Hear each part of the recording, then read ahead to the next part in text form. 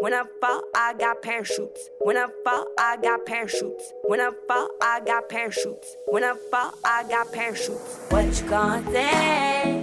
What you gonna do? What you gonna play? Is what they say true? In all these questions, I make sure I am still on top. In all these questions, I make sure this train is hard to stop. No matter what I say or do, no matter the song or two, it's me you cannot drop. I'm in a parachute up in the sky. I'm in a parachute. I'm soaring by. Parachute. I'm soaring by. When I fall, I got parachute. Politicize every song I sing. Tell you about our reality. You're living in a virtual reality. You're sucking on the tit that feeds you lies. Getting screwed by a system of ties to our demise. We are blamed. Why blame us? That's insane. All we know is pain. Control us for 300 years. Our epitome of fears is in a machine that broke us. Made us get out of focus. Preacher told us, stop that hocus pocus. Look what we had.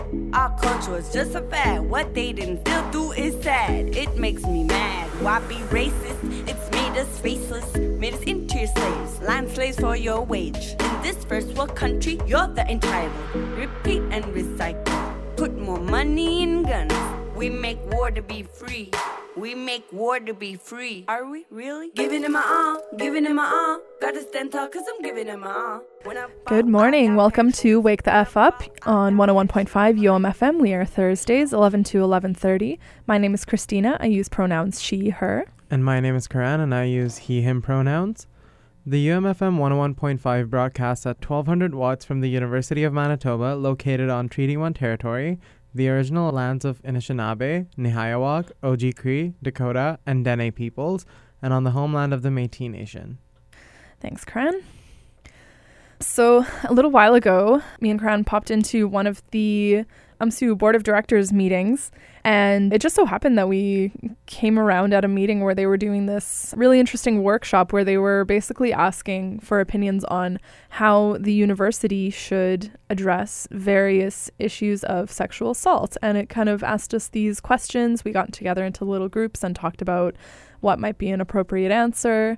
And there were some questions that from there that kind of stuck with us that we're still thinking about it, and we'd like to open it up to you, and maybe it'll be some food for thought. Maybe you'll come up with an answer better than we have. Karan, what's one of the questions that they asked us? Well, the very first one that they asked us was kind of the question that needs to be addressed the most, and especially on university campuses where sexual assault is such a prevalent issue. This question leads directly into all other questions that we have. So, what keeps people from talking about their own sexual assault experiences on campus? And this was a question that leewayed into more significant questions that what issues do survivors have accessing their rights in terms of getting help, getting authorized withdrawals in their courses, etc., etc. Mm-hmm. And the answer that almost every single person in groups, I imagine, would have come up with, at least in my little group, every single person came up with that answer. And it was that there's no streamlined way of accessing resources. So first, if you want to report a case of sexual assault, you have to go to the Office of Human Rights and Conflict Management. Then they will tell you whether or not an investigator will be assigned to your case. Now that'll take at least 3 to 6 months if the case goes into investigation. Meanwhile, you have to go to student advocacy, located in a completely different building, and you have to request for an authorized withdrawal, explaining to them the same thing you explained to Office of Human Rights and Conflict Management, why you need an AW. Then you need to go to authorized counseling withdrawal. center. Just in case people forget, authorized right. withdrawal. You then need to go to student counseling, and then they will see if you have a legitimate case. And then they will see if you are emergent enough to get a clinic counselor or just a regular counselor in that moment. If not, sorry, the next available counselor is open for November 28th. And that's not acceptable. That's just not how it should go. Yeah, and what that sounds like to me is you have a pretty good understanding of what that looks like in a campus-specific setting in terms of how it's addressed, which is the answer that I was expecting to come from everyone is talking about how complex and how many different steps you have to go through on the campus. But people also actually started throwing out some ideas of like why in general it's difficult to disclose this to authorities. And for people like us, it's incredibly obvious. We're very aware of rape culture, and it's something that's very obvious to us. So, but I think it's just worth mentioning here, maybe just a little bit about why it's so incredibly difficult for a survivor to disclose in the first place if they do go through the process of wanting to report it. So the survivor will most likely not be believed. Most instances, it is a man committing a crime against a woman. That's not all of the instances, of course, but that is usually what's happening. So she will not be believed. Every single time this topic comes up, everyone talks about the anxieties they have about false accusations, which is... Yes, false accusations are a bad thing, but that is less than 1% of the total reports that are made. And as for the assaults that do happen, it's what less than 50% that are ever reported. Oh, very little assaults are reported on campus. Yeah. And it's more so disclosures, because sometimes survivors don't even want action to be taken against their perpetrator. They just want to get help to work through the trauma that they have been induced with. Yeah. So I don't know. Yeah, it's so obvious to us, and we could go on and on about the influences of our culture that leads to why women are never believed on something like this. But I just thought it important to mention there that every single time, like I can't stand having this conversation where somebody brings up the issue of false accusations, because that is them segueing into why the whole situation should be basically dismissed from their consciousness and just move on, and this is not an issue and blah blah blah. And I just needed to get that out there. Yeah, totally, because it is so frustrating, because people love to fixate on something that isn't the issue just so that they can actually get out of talking about the issue at hand, because they don't really want to do anything about it until it happens to them or someone they know, which really, really sucks, because that really shouldn't be what it takes to turn someone around and be like, hey, dude, this is a real issue. Especially a very rampant issue. Very violent, not great. If you could just get on board with combating it, that'd be great. But that's not what the reality is. And in the consultation that we had in the UMSU chambers, everyone talked about how hard it is to access help through various departments on university. And this is in tandem with all the other stigmatizations of sexual assault and talking about assault and, victim blaming, and there being policies in place where you are discouraged from talking about what happened to you until the investigation takes place, because that can tamper with credibility, even though I don't see how that happens. And everyone recognizes that. Everyone in that meeting, to some extent, was able to recognize that, which was refreshing to see. Totally, yeah. Because not everyone gets it.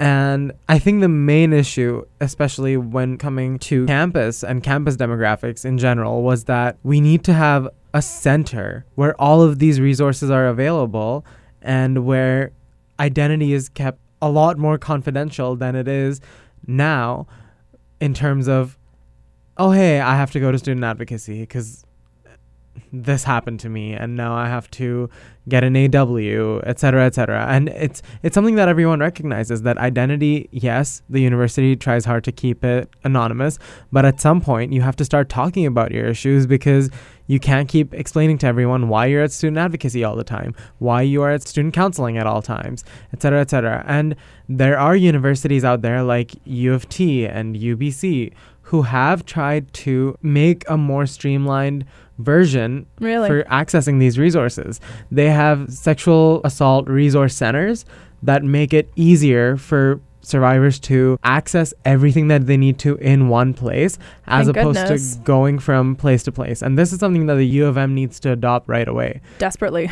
Because the amount of cases that the Student Counseling Center has reported that stemmed from sexual assault is too high. It's too high to actually just turn a blind eye towards it. Yeah. Absolutely. I didn't even know that those universities were on board with that. That is fantastic. So that is incredibly important, because if that is a crime that you have experienced, you don't want to have to go through and re-explain that experience 1,000 times over.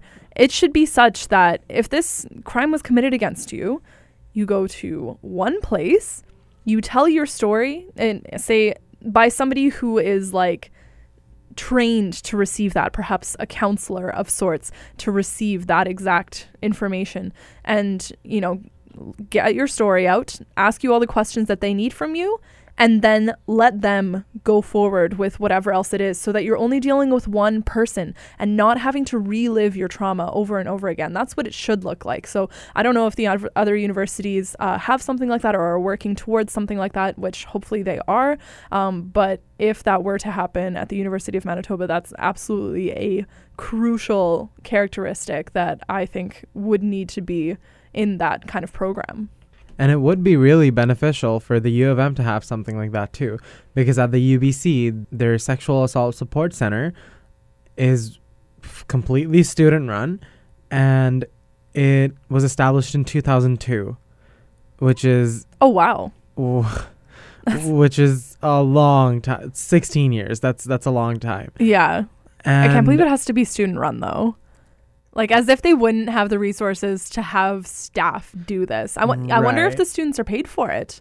Something to look into. And the fact that that's even a question, you know, just goes to show how little support there is. But sorry, go on. Which I do like the design of the SASC by the Alma Mater Society of UBC. And on its website, it says, established in 2002, the SASC is committed to the education, support, and empowerment of anyone affected by sexualized violence. As an intersectional and anti-violence organization, no one is turned away regardless of their gender identity, the type of violence experienced, or their legal status. I like the sound of that. And the SASC offers various resources, including crisis or short-term emotional support, legal, medical, and campus-related advocacy and accompaniment, support in accessing accommodations and concessions, free education and outreach, volunteer programs, safer sex and menstrual products, community lending library, healthier masculinities program, including a men's circle, volunteer program, and events. Can I get a hell yeah to all of the above? I just can't believe that they established this. And you know what? I'm sure that they've made changes to their center throughout the years, but having such a thing established since 2002, to me, is incredible. Yeah, I'm really glad to hear that. And I really hope that in all the consultations that the university is doing, they adopt something like what U of T has, or of what something like UBC has, because I think that that's imperative to have on every campus. And we talk about all these issues that in terms of sexual violence, et cetera, and everything that we've been talking about with the anti-abortionists on campus and all of that. And I just really also want to point out that all of these issues are not a part of the political spectrum, which is something that I've been hearing a lot right now. I've been hearing a lot on what freedom of speech is and all of that, and how like we are these Antifa social justice warriors, et cetera. And I just want to really acknowledge, because it does bother me when those terms come in and are thrown at me in like derogatory ways. It's very dismissive. It's their way of just kind of brushing it off and saying, oh, that's just another left-wing issue. Which is not the reality. I know a lot of people who are conservatives who take these issues to heart. They don't like seeing anti-abortionists on campus. They don't like seeing that sexual violence is such a prevalent issue on campus. They want to help to abolish these issues. These are issues that affect everyone, not just liberals. You know, we're all like... And I just really wanted to acknowledge that too, because that is something that has been eating up the insides of my brain for a long time now. And I just hate that all these issues are politicized to such an extent. And it just bothers me. Yeah. But anyway, that was one of the questions. Thank you for bringing that up. That's such a good point. I've been very put down by that recently. And I just wanted to lightly rant about it on air, I guess. Yeah. Thank you which for that. feels good. So thanks for listening, everyone. I think everyone who's concerned with social justice can like give you a big thank you for that. So relevant. Sorry, go on. That was one of the questions that we had in the consultation. And another one that really, really ate up a lot of time and still is unanswered is that should the university ban any sort of romantic or sexual relationships between students and professors? And we both have some thoughts on it. It's a good question. It's really interesting to think about because as like, you know, when we learn about consent, for example, we know that any situation in which there's a power dynamic, consent can be given. But yet I think about the campus and I think about like, to be honest, how many students have crushes on their professors and how it's definitely not out of the ordinary on campuses anywhere for there to be like a significant amount of relationships between like grad students and their professors. And I'm just like, something about this is different. What is different about this? Because if I think about my job, for example, I experience much less of a desire to ever want to engage in relationships with my boss. And I'm just like, nope, that's a power dynamic. And even with my coworkers, like, I'm just like, that's kind of out of the question there. But there's something different about the university environment. And I've really been trying to put my finger on it. Like, what is it? What is that thing why is it possible that it's more acceptable for there to be relationships between students and professors? So I guess something that me and Cran were kind of talking about when we were brainstorming this is that when you're in university, you're generally studying something that you're quite passionate about. There's really no reason to be in university if you're not at this point because it's so expensive. It's like you need to be driven by passion. Otherwise, it's often kind of a waste of time. But yeah, so you're in there, you're in your class and you're passionate about this thing. You're going through all this work to learn about it. And you're learning about it from somebody who has been in your shoes.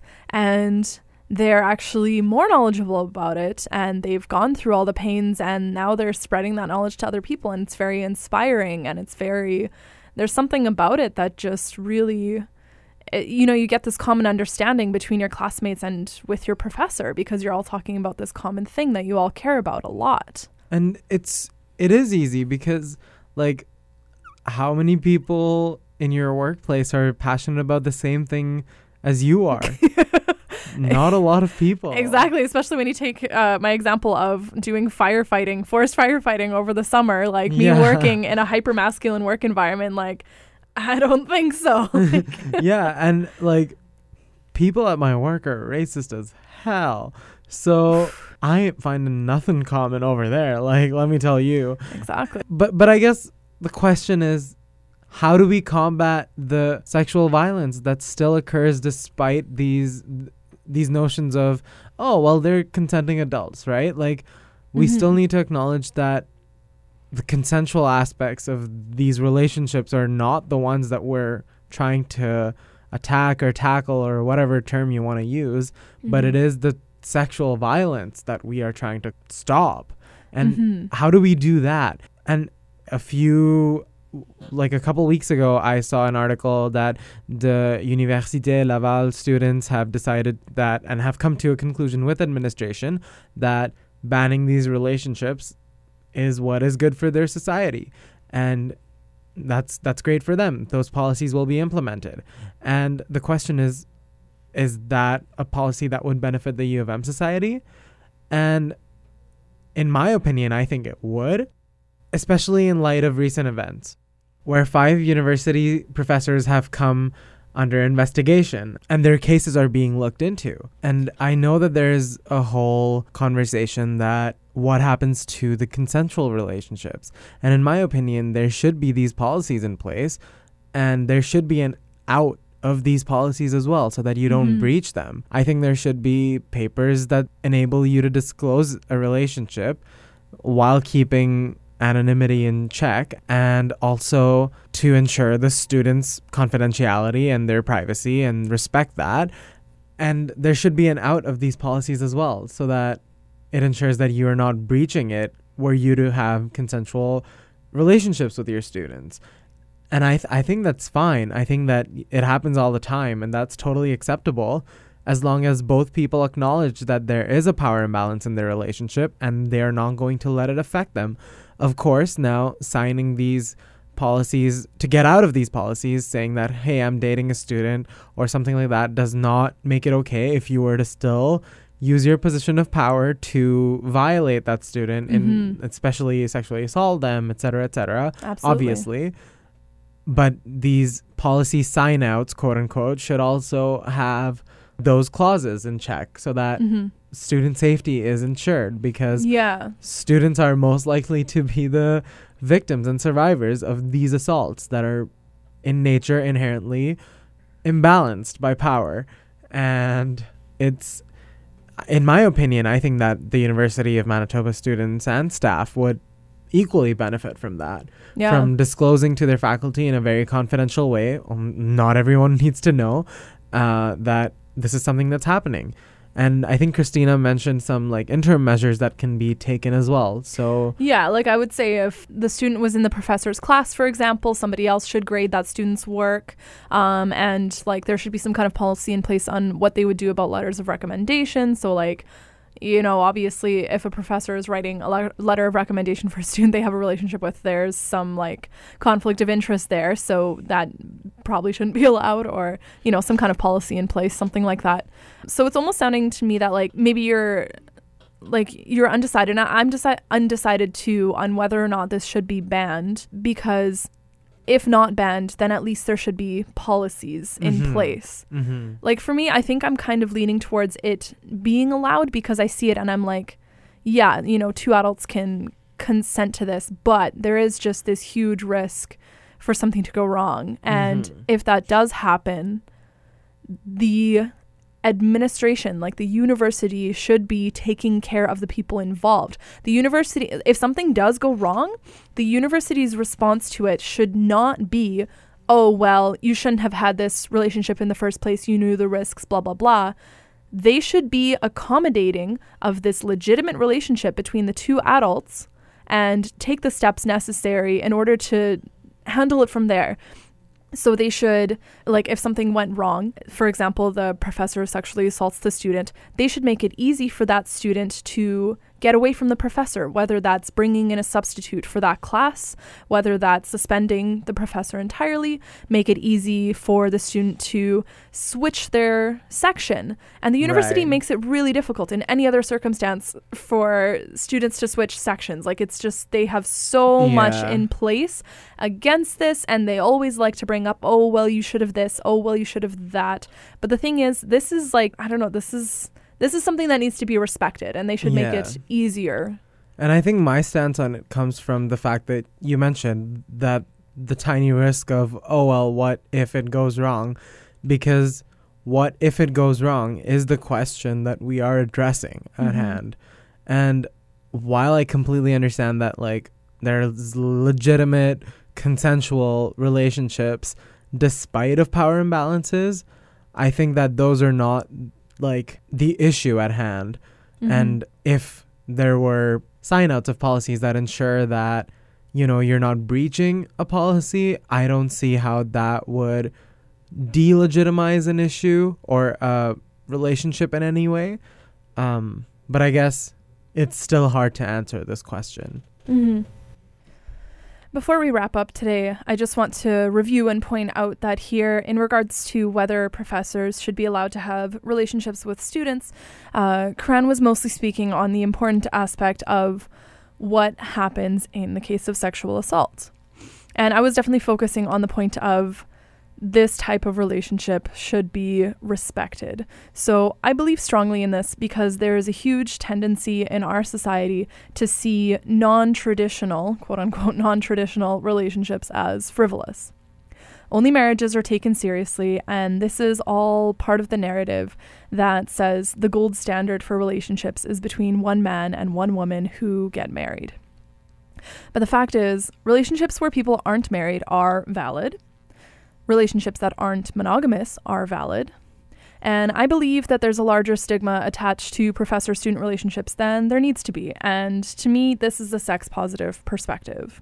There is something real here that needs to be defended. So given this, it's fundamental that steps are taken to legitimize these relationships and ensure the safety of everyone involved in the event that something goes wrong, because of course there is a higher likelihood that something could go very wrong given the power dynamic. So that's all the time we have this time around. We've got some pretty thought-provoking and controversial topics going today. We would love to hear from you. Message us on our Instagram. It's Wake the F Up, UMFM, all lowercase. Thanks so much, Kren. Thanks, Christina. And remember, folks, we air Thursdays 11 to 11:30, and you'll hear us ranting next week. Thank you so much.